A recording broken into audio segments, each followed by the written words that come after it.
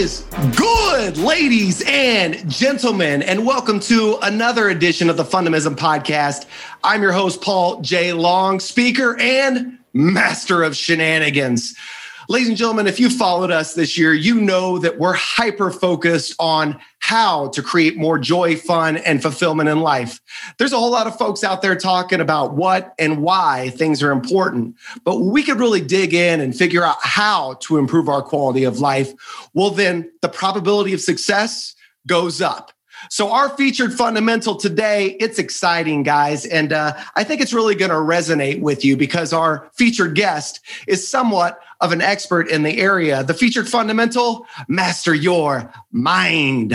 But before we get into it, I would be remiss not to shout out our sponsor. They've been with us from day one, Charlie Hustle. Go to charliehustle.com to learn more about the amazing clothes and apparel they got. They're dropping some new stuff. They're doing some amazing things in the community.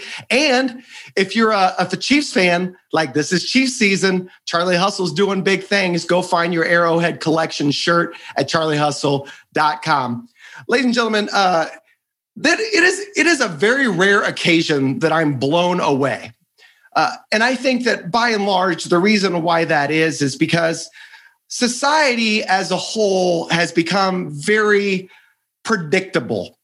We do the same thing. We close the same way. Our emails say the same thing. Our voicemail greetings say the same thing. And so ultimately, when someone does something different, it really differentiates them, excites you, and makes you curious. Enter our guest today.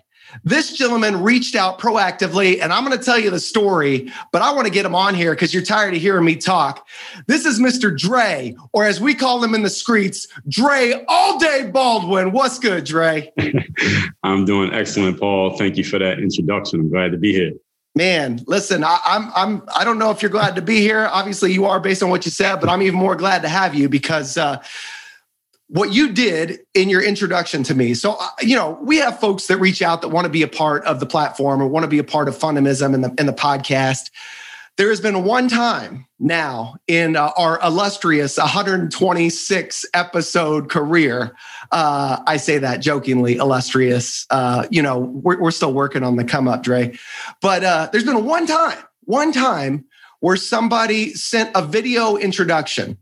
And not only did they send a video introduction, but they pronounced Fundamism correctly and made a personal value proposition to the Fundamism podcast listeners. And that, my friend, is you. So as we get into our conversation, our audience wants to know, what do you do for fun, sir? What do I do for fun? Well, my work is fun. What I do for work is fun, just like yours, Paul. So my whole business is based on taking the mental tools that I learned in the sports world and teaching people how those same tools translate to the business world, how they translate to everyday work, and how they translate to life in general. And that is fun for me. So when I'm at work, I'm having fun. And when I'm having fun, I'm at work. Well, I could tell based on some of the content that I've had the opportunity to ingest that it's something that you do thoroughly enjoy. And you're even rocking the hat today. It says yes. Work. I think it says work on your effing game. That's what it says. Correct. Now I know that that's the platform that you have. Work on your game, and I love it, and it ties in perfectly to our featured fundamental, which of course is master your mind. And so I'm guessing that there was a time, Dre, as a young hooper. And back in the day, you didn't even know that you were going to be a hooper. When I followed a little bit of your journey. Right. That you didn't necessarily have those mindset tools that you reference to be able to thrive in whatever it was you were applying at. So talk to us a little bit about your journey and how you started to really work through some of the mental fortitude and techniques necessary to succeed in whatever you applied yourself at. Sure. So in my background, coming from, I always played sports growing up, but I dabbled in all different kinds of sports, tried a couple of team sports like football, baseball. Those didn't do too well. Eventually stumbled on basketball around age 14, which seems young, but it's pretty late if you're trying to go somewhere in basketball, like college, let alone the pros. Didn't make my high school team till my senior year, sat on the bench that 1 year, didn't even play. Walked on in college, which for those who don't know what that means, it means no scholarship. Nobody knew who you are. Nobody knows who you are. You just literally walk into the gym and you try to earn yourself a spot. And I was able to earn a spot there because I was kind of a late bloomer in sports, or at least in basketball, because I started playing late. So my game developed a lot later than most players who plan on advancing ambitiously in sport. I played Division III college basketball, didn't set the world on fire, but I did play in college, unlike in high school. When I got out of college, I wanted to play professionally. Still had that ambition to keep going because I knew my game still had room for growth, but nobody knew me. So I had to learn how to sell myself, learn how to hustle, learn how to pitch myself, get myself seen, heard, and known in the basketball world. And when you're trying to play basketball overseas, that's an industry that a lot of people, even to this day, do not know much about exactly how it works. But hopefully I'm a person who's helping to change that, because I've written 4 books about overseas basketball and just the intricacies of it and how it works. But I basically sold myself to an agent to get the agent to sign me. And then the agent did the same thing the agents do in the TV industry or in the modeling industry or in the literary industry. They go and they connect you. They connect you to the job. So I got my first basketball agent. I had to sell myself just to get the agent. And they got me my first job, and then started a 9-year career. At the same time, started a parallel career. Didn't know this was a career at the time. Put my first video on this new website called YouTube. And this is 2005. So YouTube was not YouTube back then. Back then, it was cat videos and your baby did something funny, right? So it was just basketball videos. My audience were mostly basketball, up and coming basketball players. But a light bulb went off in my head, Paul, when I realized that these players were not going on the internet and Googling Dre Baldwin, because nobody knew me at this time. Right. They were just going on the internet and looking for, hey, who can help me get better at basketball? Because they were who I used to be. They wanted someone to teach them how to play ball, but they didn't have anyone. So luckily enough for them, by that 2005, they had the internet to go look for. Whereas, back in the day, I don't know how old you are, Paul, but back in the day, we didn't have access to the internet to learn sports. So we had to you were on your own. I was on my own to learn basketball. But I was able to kind of give back to those players. And then I realized that was 05, probably around 2008, 2009. Then it became, this can be a business. Putting content on the internet for free. You were just a geek in 2006. But by 2009, you were a business person. That's right. So I already had a foundation in place by 2009. Started making my own products and services. Then about 2010, I'll wrap it up with this. Players just started asking me about my approach because they saw how consistent I was. They saw I was coming to the gym every day. And they saw I looked like I could play, but they're like, who is this dude? I never heard of this guy before. So why do you come to the gym every day? Hey, can you teach me something about being more confident in the game? Or when I told my story, they're like, wait, you got cut from your high school team 3 years in a row. You walked on at D3 college, but you still played overseas. How'd you even have an idea that you could even try? Right. Why'd you even think that was possible? And they would ask me how I got started getting known on the internet. Because by this time, I had a little bit of a buzz. And people saw the money coming in now. Yeah. So everybody wanted to do it. This is the early days of the internet, content marketing gold rush. So that's where work on your game came from. When I started talking about discipline and confidence and mental toughness and personal initiative. And that's when people who didn't play sports started finding me and saying, Dre, look, I'm not trying to learn how to dunk. But when you talk about that mental game stuff, that stuff applies to everybody. So that planted a seed in my head. And then when I stopped playing ball in 2015, I went full time into this. And here we are now. Well, I love it. I'm mastering our minds collectively, right? Right. There's so much to dive into regarding your story, obviously being cut multiple times. And I did read that you even started, so when you finally found your landing place, when you did walk on, you started your freshman year. Is that accurate? Of college, right. I was a starter. That's crazy. Sure. And so what's crazy about that is that as I delved into, and I typically, full disclosure, I don't do a lot of research prior to going into these interviews. And I kind of told you this prior to recording. The reason being is because I want this to be a genuinely authentic and curious interaction, whereas I don't really know much about you and the audience is experiencing you just as I am in real time. But your story fascinated me so much because your introduction was so unique and so different that I kind of went down the rabbit hole of content, right? And so obviously I heard about YouTube and all that stuff. And we recently had a gentleman that's thriving on YouTube as well, a professional dunker. He helps write dunks for the NBA All-Star Game and stuff like that. He was on The Bachelor. His name's Chris Staples. Does that name ring a bell to you? I've heard the name. I don't know him, but I've heard of him. So a reason why I bring him up is because you asked me or made a statement. I don't know how old you are. I'm 39, man. I'm 39 as evidenced by the receding hairline, the gray hairs in the beard, and my 3 knee surgeries. But Chris Staples, he's got a YouTube channel as well, and he's got this jump program. And I'm going to come full circle with you here in a second, Dre. But he's got this jump program, and I've always really, really loved hooping. Like I was a late bloomer as well. In high school, I just shot threes. I just sat in the corner, just waiting, set up shop, right? But as time went on, I found quickness and a first step, and I love to drive. Like I became a slasher, and I love to dish. And so I just spent hours and hours and hours and hours in the gym. And one of my bucket list items was I always wanted to dunk a basketball. And I was always like, them dudes that were like, yeah, I could dunk. But really what that meant was like they could get up there and throw the ball off the back of the rim 9 times out of 10 or what. That was me. I never really dunked a basketball. An aggressive miss. That's right. That's right. But ultimately, to wrap this story up, in talking to Chris, he's got this jump program. And I thought, how magnificent would it be if I, as a 39-year-old man, 3 knee surgeries, decided to recommit myself to this goal? And so I embarked on an 8-week program, right? An 8-week program of trying to master my mind and telling myself that I could do something that, quite honestly, I wasn't certain that I could accomplish. So tell us a time in your life where you really invested all of yourself in something and you weren't certain that you were going to succeed at it.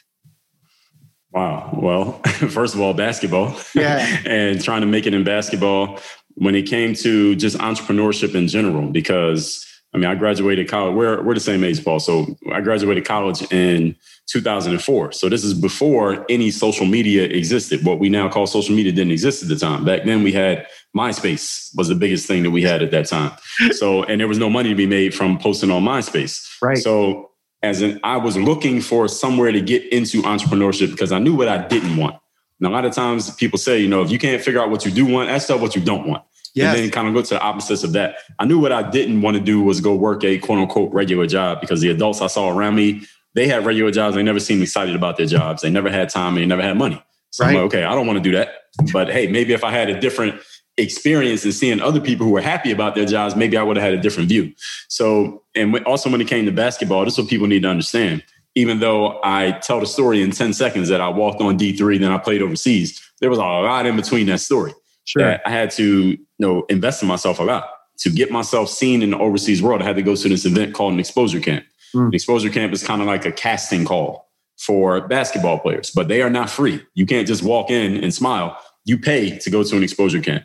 You pay to go to these open tryouts. You pay to go to the national tryouts for these teams. And I went to camps all over the world, and those things cost money. And a lot of times I went to those events and I didn't get anything out of it, but that's the investment that you make. It's kind of like going to a conference in the business world. Maybe you learn something, maybe you don't. But the times that you do learn something, hopefully the application of what you learn more than makes up for the times that you didn't get anything out of it. So that's pretty much what happened with me. I went to probably 15 exposure events / tryouts over the course of my career. And all of those were investments that I had to make in myself. And a lot of athletes who had equal or even more talent than me just weren't willing to keep making those investments. They didn't have the mental toughness to keep trying, because the older you get when you're trying something like that, like being a basketball player, being a musician, being a YouTuber, a TikToker nowadays, any of these things that seem more quote unquote young, the older you get and you're still trying and it's not working, everybody else is kind of looking at you like, okay, how long are you going to keep this up? Like, sure. How long are you going to keep trying before you get serious and go, get a real job? And I had to have the mental toughness to kind of run on my own energy, Paul, and just go off my own confidence to keep trying, even though there was no one around me who said, hey, yeah, Dre, just keep doing that. Keep trying. One day it's going to work. Man, what a brilliant answer. And I appreciate, obviously, I wasn't taking lightly your journey through basketball and the challenges that you faced, and understanding that you knew that there could be challenges in making it, but you kept trying it. I definitely knew that there was a lot of struggle coming with this entrepreneurial world, right? Because I, like you, have got to dabble in it and try to figure out what that looks like. And I can't help but listen to your story in finding an agent and the showcases and all that stuff, and see the parallels in the speaking industry or really so many more, right? Mm-hmm. Because a lot of folks don't know this. To become a speaker, obviously exposure helps. And sometimes you're given the opportunity to be in a speaker showcase. Well, you're honored. Like, oh, this sounds great. Yeah, sign me up for the speaker showcase. All right, that costs $2,500. I'm like, well, damn, what do you mean? Like, I thought you wanted to showcase my skill set. But Right. I think that it's really important for folks to understand that, especially in this society of social media and showing everybody all the great stuff that's going on, that there's a lot of stuff behind the scenes that people don't see, and how hard it takes, and the mental fortitude that you have to exude to be able to make it through things. So now we got it. We got work on your game, right? We got a strategy, and this strategy helps, of course, showcase this master your mind fundamental. Just energy brought us together, just happenstance. That was the feature fundamental, and here you are. You got four tenets of this work on your game, if I'm correct. So Yes. help us understand a little bit more about work on your game and what it could specifically do to help master one's mind. Sure. So that came from, again, as I said, when the players were just asking me about my approach to the game, because I looked like I could play, but they didn't know who I was, but I had made it pro and they were just trying to figure it out. So the four tenets, I started talking about this in my content, are discipline, showing up every day and doing the work. Confidence, put yourself out there boldly and authentically. Mental toughness, keep showing up, doing the work, putting yourself out there, even when the success you've expected to achieve has yet to be achieved. And personal initiative, going and making things happen instead of waiting for things to happen. And those principles, those tenets apply across the board, whether you're playing a sport, whether you're trying to get into the speaking business, whether you're starting a business, you're trying to get a job, you're going to school, just living your life on a day-to-day basis. Those principles apply to everything. And that was I didn't even know it at the time, but that became the genius of the whole work on your game philosophy, that I wasn't limited to sports by talking about it in that way. But is there something specific about it or a certain application you want me to talk about when it comes to that? Well, I think we're going to take a deep dive into each one of those, if you don't mind. Okay. And of course, what I love about what you just said in that story is that, oftentimes, you've heard this, you've heard a million people say it, the universe happens as and when it should, right? When you find what you're passionate about, when you find something that you live day in and day out, that you're authentic about, ultimately things just start to fall into place. And so the work on your game strategy became something that didn't just apply to sports, but rather all walks of life. And I can relate to that so much because that's what fundamism is. Like, everybody talked to me about, like, why are you, like, you even said, man, I like your shirt and the bow tie. That's a lot going on. And I'm like, yep, this is me. I'm out there all the time. And what inevitably happens is somebody always comments, somebody always asks me, what's the deal with the bow tie? Or, why you got the Teenage Mutant Ninja Turtles on your shirt? Or what's with the socks, or whatever it may be. And what's created then is an entry point, an opportunity to connect at a deeper level. What you did in your introductory video that sets you apart from everybody else. And so long as you're being the authentic version of yourself, it's a real authentic way to create a differentiating moment, to help people remember you and your content. So I want to dive into this a little bit. So the first tenet of work on your game, discipline, of course. And I read a little bit in your bio to where there was a time when you were still kind of growing into your skill set and not necessarily knowing what you got, that you didn't put forth a lot of time and effort into getting better, or didn't understand what it took to thrive in that space. Where did you find that switch? How did all of a sudden you realize that, man, I got to dedicate myself. I got to have the discipline to show up every day and be consistent in order to reach or accomplish the goals that I set forth? That's a great question. So here's what happened. When I was first trying to learn how to play basketball, like I said, I grew up in the 90s. We grew up in the 90s. So there's no YouTube, there's no internet but the internet existed, but it didn't exist. Sure. So you had to learn on your own how to play a sport if you didn't have a parent or a brother or a coach. I had parents, but they didn't play basketball. I don't have any brothers. None of the neighborhood coaches took me under their wing. So I had to learn on my own. So I would just keep coming to the court. Coming to the playground. This is outdoor playground, not an indoor gym. Outdoor playground every day in the heat of the summer, Philadelphia, just working on my game. And I didn't even know I was working on my game because I didn't have a game to work on. I was just trying stuff and hoping I figured something out. And over the years, I slowly started to get better. So individually, I always had the ability to keep practicing and getting better myself. But when I then I played high school, only sat the bench that 1 year. Then I went to college. And my freshman year, I was a starter. But I had a few run-ins with my coach my freshman year because of my lax practice habits. Because sometimes I just wouldn't play hard in practice. And the reason why I didn't always play hard in practice, because practice would always be the same stuff over and over again. The monotony was just getting on my nerves, and I just couldn't get excited for it. And you had AI as a role model, right? Like yeah, I can blame it on Allen Iverson. Yeah. So, and I'm from Philly, so same time. There you go. All right. And then my sophomore year, I got recruited to a different school. So it was actually a little bit of a step up because the school I went to my freshman year was provisional Division III, meaning it wasn't full-fledged Division III yet. It is now, but it wasn't then. So I got recruited to Penn State Altoona, which was full-fledged D3. So this is kind of a step up. Now at this school, the coach was much more hands-on. He was he just could give more time to the coaching program. Whereas at Abington, the program was not that big. So at Altoona, the coach is like, listen, if you don't play hard in practice, you're not going to play. Even if you're better than the guy playing in front of you, you will not play. And he wasn't lying, because when I didn't play hard in practice, I didn't play. Yes. I played, but I didn't play as much as I should have. Like the guy who played in front of me my freshman year had no talent whatsoever. But I came off the bench and didn't play that much.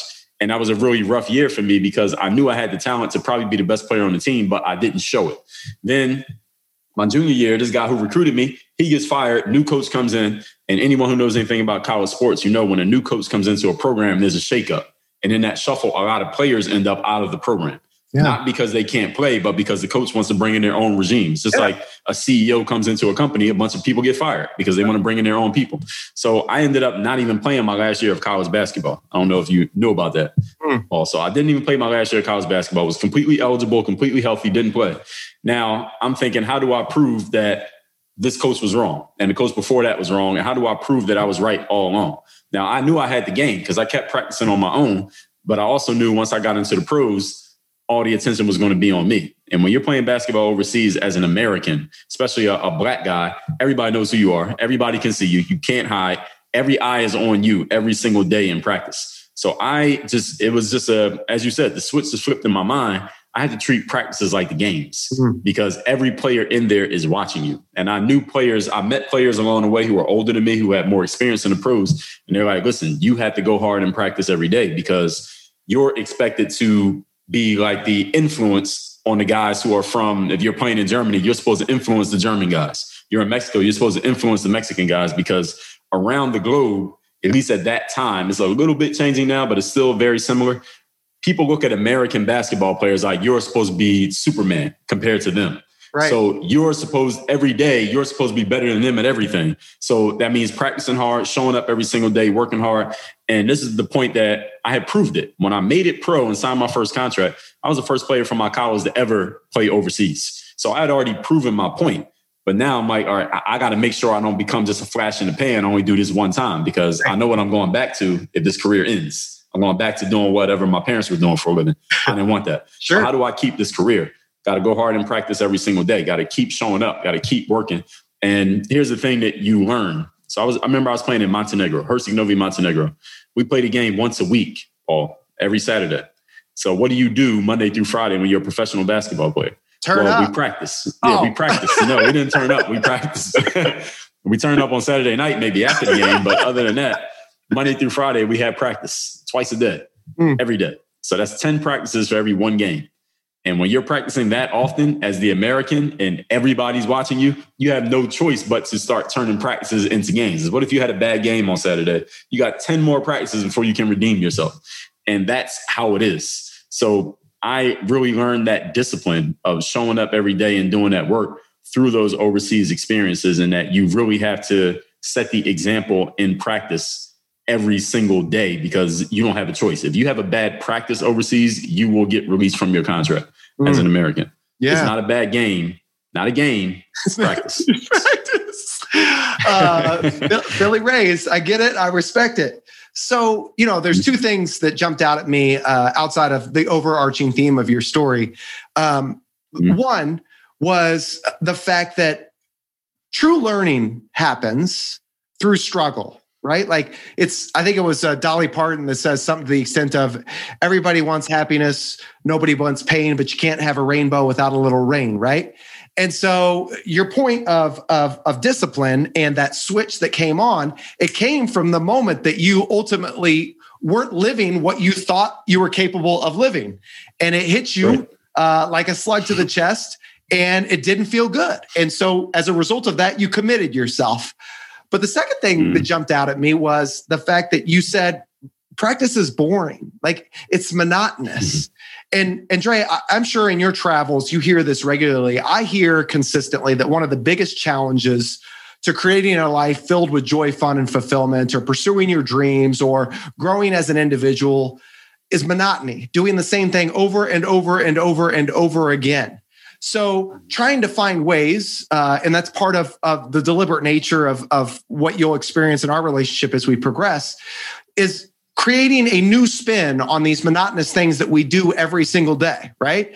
So instead of walking through practice the same way that you always do, identify one specific thing that you're going to do differently today, that you're going to hone in on, that you're going to focus and be so deliberate on that it just exhausts you thinking through it every single time. It's kind of like going to the gym and working biceps, right? Or whatever you're working. Like you could work out biceps, or you could literally focus on every single muscle fiber in your arm and feel what you're doing as air is pumped into it. When you focus your mind and have that mental toughness that you referenced, then ultimately things get a little bit easier. They get better and you grow accordingly. So that takes us to the second tenet of work on your game, which is confidence. Do you believe that confidence is in your DNA, or it's something that is created over time? I believe it's created over time. Tell me more about that. I think some people can be born with natural confidence. I think there are people who study that and do talk about some people can have more or less than others. And I think everyone as a human, I mean, when we're born, we have a whole lot of boldness and audacity and confidence. I mean, we cry and scream until somebody gives us what we want. Like everybody's like that, but it gets socialized out of us, depending on how you're brought up in the environment that you're in. So when it comes to confidence, I think you start really high, then you get taught to not be so confident. And then some people go back up and some people never come back up. So it can be a little bit of both. It should be my answer. But when it comes to confidence, the way I describe it is being willing to put yourself out there boldly and authentically. And the thing is, confidence is not about a mask that you put on or a costume or uniform that you put on. It's a way of being. Real confidence comes from the inside. Yes. Now you can put on a mask of confidence and you can fool some people some of the time with it, but you won't be able to fool all the people all the time. And most importantly, you can't fool yourself.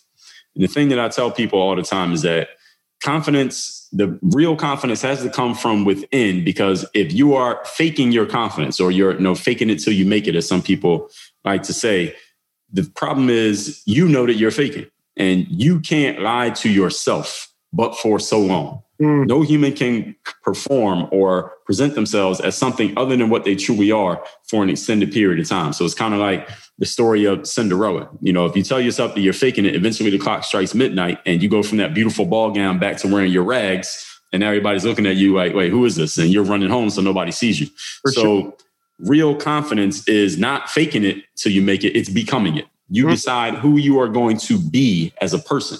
And when you get your being in the right space, the actions that come with that being automatically follow. And then the results automatically follow from the action. So it's be, do, and then have. That's where confidence comes from. And when you're first getting started, yes, you can borrow some confidence from another person. But again, you can only borrow somebody's confidence for so long. It's like borrowing somebody else's car, or you forgot your phone charger, you borrow someone's charger, but eventually you want their charger back, right? You didn't bring yours, not my fault. No, you got to get that charger back, and eventually you got to run off your own energy. So that's how you borrow your confidence. Exactly. I left one on a plane a couple months ago. Man, listen, that's the bane of my existence. I would every single day I ask my wife where my wallet is. And coincidentally, she always has it. Coincidence? I think not. But what's interesting about what you just said, when we think about confidence, oftentimes I feel like confidence is associated with acceptance. And it just hit me right now when you were talking through that. Like oftentimes when you hear people talk about having the confidence to do something, or like I hear this, I wish I had the confidence to wear a bow tie. I wish I had the confidence to take the last shot right at the buzzer. I wish I had the confidence to go in and crush my interview. Well, all of that boils down to is acceptance, right? Like we have a fear of being rejected. And if we exude the confidence and we go in there, we believe in ourselves, and ultimately others don't believe that we have that same level of skill that we see in ourselves, well, then ultimately our confidence is shot. And so what's magical about what you're saying is it's not about everybody else. It comes from within. And once you find your unique abilities, your amazingness, the differentiators that you have, you do have. And as a result, the confidence blossoms. It's brilliant, my man. Let's talk about mental toughness. How did that come to be a core staple of the work on your game concept? Wow, man. Well, if I had to take all 4 of these and only choose one, it would be mental toughness, because it can encompass pretty much everything. Mental toughness is your willingness to keep showing up, doing the work. That's discipline. And to remain confident, putting yourself out there, even when things are not working. So you just launched your new product and you were really excited about it, and you got crickets in your sales funnels. Or no, all too well. Yeah. You made 20 cold calls to get a speaking gig and nobody bid. You didn't sell a single speaking gig. Nobody bought your book. Nobody's listened to your show. Nobody watched your YouTube video. Everyone in life has situations where no matter how great your plan is, no matter how much information you gathered, no matter how perfectly you strategize, things are not working. You practiced 1,000 jump shots and you got that same shot in the game, you shot an air ball. It happens to all of us in life. Things do not work. Why? Because human beings are imperfect, and life is unpredictable. That's what makes life life. That's what gives it its spice. Mental toughness is your willingness to show up the next day as if what happened the last day didn't happen. Having the same confidence to shoot. I mean, we just passed the anniversary of Kobe Bryant's death. The thing about Kobe that I heard somebody say on a podcast is, when people talk about Kobe, they don't talk about his stats. Right? We don't talk about his field goal percentage or he had this many points. It was the mentality. It was his approach. It was the fact that Kobe could go 10 for 30 in a game, but nobody talked about the fact that he was 10 for 30. Everybody talked about the 3 wild shots that he made and the confidence that he had when he shot them. Right? It wasn't even about the stat, but every other player, we go into their stats and their efficiency. Nobody says that when you talk about Kobe, because he had the mental toughness. He was so mentally tough that one thing that he once said, he said, if I go 0 for 10 in a game, that was a failing game, not because I was 0 for 10, but because I should have went 0 for 30 because I stopped trying because I was missing shots. So mental toughness, and some people also call this grit, determination, perseverance, stick-to-itiveness. We can put this all under the same umbrella. Is your willingness to keep going, keep trying, and keep believing, even when things are not working the way that you want them to work. And honestly, Paul, I'm sure you know plenty of people. I mean, you say you're in the speaking business. How many people have you met when they found out you do keynote speeches, said, I want to be a speaker?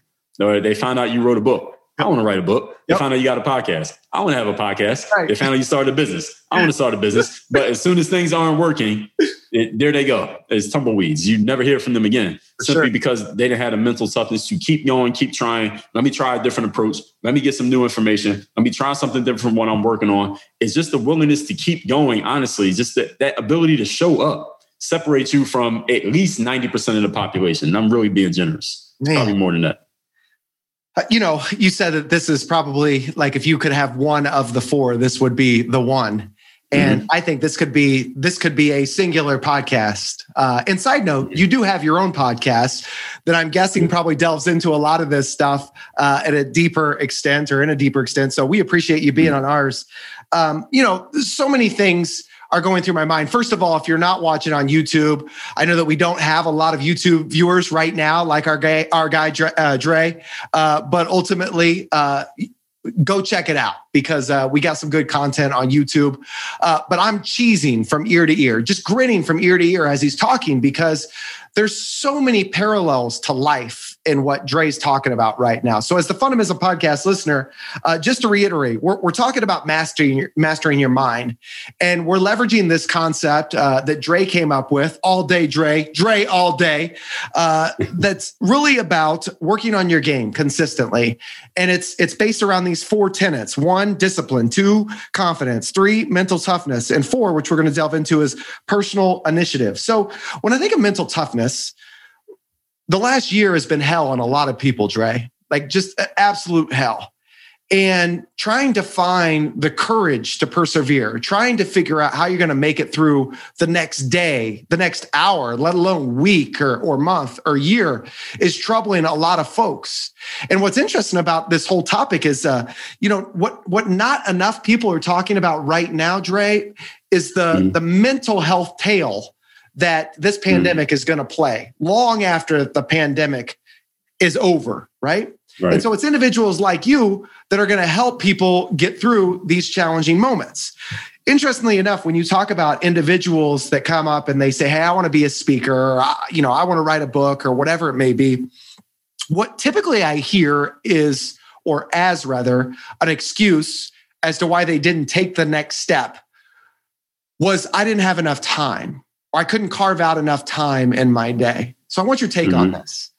The other day, I all of a sudden, it just came to me. I thought, contrary to popular belief, we have enough time in any given day to do all the things that we want to do, The things that we don't do, we didn't prioritize enough to do. And so I think that boils down to your mental toughness, right? And understanding that if you truly want it, how bad do you want it? Do you have that mama mentality? Do you want it more than you want anything else in the world outside of protecting and helping out your family? Well, then you got to go do the damn thing and you got to make it happen. And ultimately, there's going to be times where you feel rejected. But ultimately, if you keep trying, you're going to get... He's on fire. You know what I mean, Dre? So let's get into personal initiative. Why is this important? Well, personal initiative takes all this mental stuff and actually puts it into action. We turn potential energy into kinetic energy, which is energy in motion. Let's go. And, going hand in hand with what we just talked about in mental toughness. A lot of people talk about, hey, I want to write a book. And I say, okay, how many pages have you written? How many words do you have down in your document? And we all know the answer is 0. No. All right, I want to start a podcast. How many episodes have you recorded? I want to be a speaker. How many speaking gigs have you reached out and pitched yourself to? Right. People don't even start. They have these ideas, but they never actually get going. And the thing is, I tell people, Paul, is the 10% rule of information and action, meaning you only need, for most things in life, you only need 10% of the information to get started. All right, to get started, to write a book, you only need 10% of the information. When I wrote my first book about 10 years ago, it was called Buy a Game. It's just my early basketball story. And it was mostly for my YouTube basketball fan audience. And I remember when I went back to do the audio book, and when you do the audio, you have to read your own book. I'm like, this writing is horrible. It was terrible. It was a terribly written book, but the audience loved it. We gave away 50,000 copies of that book because the audience loved it because they were so bought into me. It wasn't about the quality of the writing. It was about the person they were buying into. Yes. And the 10% rule means all you need is 10%. You want to do speaking gigs. When I started getting into the speaking business, I knew nothing. I knew absolutely nothing. I just found some events, found an email address, wrote the guy, said, hey, here's who I am. I used to play basketball. I want to talk about this. Hey, I want to be a speaker at your conference. I didn't know anything about a pitch or having a framework. I didn't know any of that stuff, but I just started. And it led to another thing, led to another thing, led to another thing, and things started happening. And the thing about life, and I know that I'm not the only one that this happens to, Paul, you can tell me that whenever I take initiative and just get started on something, even with 2% of the information, all of a sudden, lucky things start happening, quote unquote, lucky things start happening. Somebody meets me, somebody knows me, something comes through and things start working. That's what personal initiative is about. So 10% of information, writing a book, starting a podcast, being a speaker, just putting yourself out there, starting a YouTube channel, whatever it's going to be. Now, there are a few exceptions. If you're going to fly a plane, get married, or perform open heart surgery, get 100% of the information. Yeah. But everything else, 10% of the information is enough. Go and get started. You will learn the rest as you go. And you have eliminated 98% of your competition who's just sitting by the edge of the pool asking how cold the water is while you are jumping in. Fascinating. This is... I could go all day. And I know you can, Dre, because it's in your nickname. Let's keep going. So, so many thoughts. I just want to talk about everything. But, what you just referenced in luck. And then you kind of swept the luck under the rug and gave me the belief that you don't necessarily believe in luck. Because what you went on to say that it was really all about energy, right? And putting that energy into motion. So I believe that we could see anything we want to in this world. Whatever you're looking for, you're going to find. So if you're convinced right now that you want to write a book, but all of a sudden these thoughts start creeping in your mind. Well, I'm not the literary expert. I'm not that great at grammar. Or I don't know what my subject would be. Now, all of a sudden, because that's what you're thinking about, you start to see all the reasons why it can't be done, or why you can't be successful at it, or why it won't sell. And then it keeps you from starting that 10% that you referenced. You went on to talk about, how these lucky items start happening. You meet the right person, a publishing manager reaches out to you, the right agent, whatever it may be. And, we call these universe winks, and the universe happening as and when it should. That's not luck, man. That's energy that you created because you were willing to put forth the effort in just starting. And I know that that's daunting. I know as the Fundamentalism Podcast listener, you're listening to this and you say to yourself, easier said than done. That's what people tell themselves when we don't really want to do it, when we're not committed, right? But having this personal initiative and mental toughness, the confidence to just put yourself out there and try, and ultimately the discipline to do the damn thing, you're going to experience some level of success. And the best part is you're going to fall flat on your face. Yes. And the result of that is when you pick yourself up and you try again, it tastes so freaking good, right? Because now you know what that failure feels like. So in mastering your mind, I realized that through your many teachings and your bio and background, you've written 27 literary pieces. 27 literary pieces. How do you come up with 27 pieces of content that are full, like that are all ideas fully baked? Like, where does that come from? Well, two things. Number one, I engage with my audience. So I read all my comments. I reply to the comments. I see what people are saying, and then I just answer people's questions. All my content is just answering people's questions, whether it's an explicitly asked question or the question that I think they have, but they don't even know they have. They couldn't quite articulate, and I answer it. So that's either in some free content or something that I'm going to make and sell. That's how I make all my content. Man, products and product. I know that I saw one of your Instagram posts recently, and it takes us into, I think it's your newest book, so correct me if I'm wrong, but you talked about all of these Instagram videos and Facebook videos of motivation where speakers are talking about go do this and go do that. And what you said, it resonated so much, right? Because oftentimes speakers or authors or, content creators, they're speaking from a place of personal experience. And so they're saying, you could do this, go out and do what I did.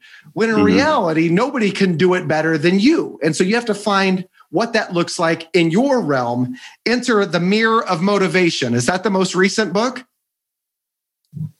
It's not technically not the most recent, but is the one that people should start with. Okay, That's good. it. All right, yes. Tell us about The Mirror of Motivation and what it's all about. Yeah, I didn't know you were going to bring it up, but I got it right here in front of me. So, Mirror of Motivation, subtitles, the self-guide to self-discipline. What this book is about is discipline is the first principle of the Work on Your Game philosophy. So that's why people should start with this book. And I'll give it to you free. I'll tell you about that in a minute. The reason why people should get this book is because everyone who listens to a podcast or anything of personal development based, you probably have goals. You have things that you want to achieve in your life. And most people, unless you're an idiot, you understand you have to do some work in order to achieve your goals. So Most people get those two questions down. What do I want and what do I have to do to get it? Even if you're not right with the answer, you have to ask that question. But there's a third question that most people never ask themselves, Paul. And the question is this: who do I need to be?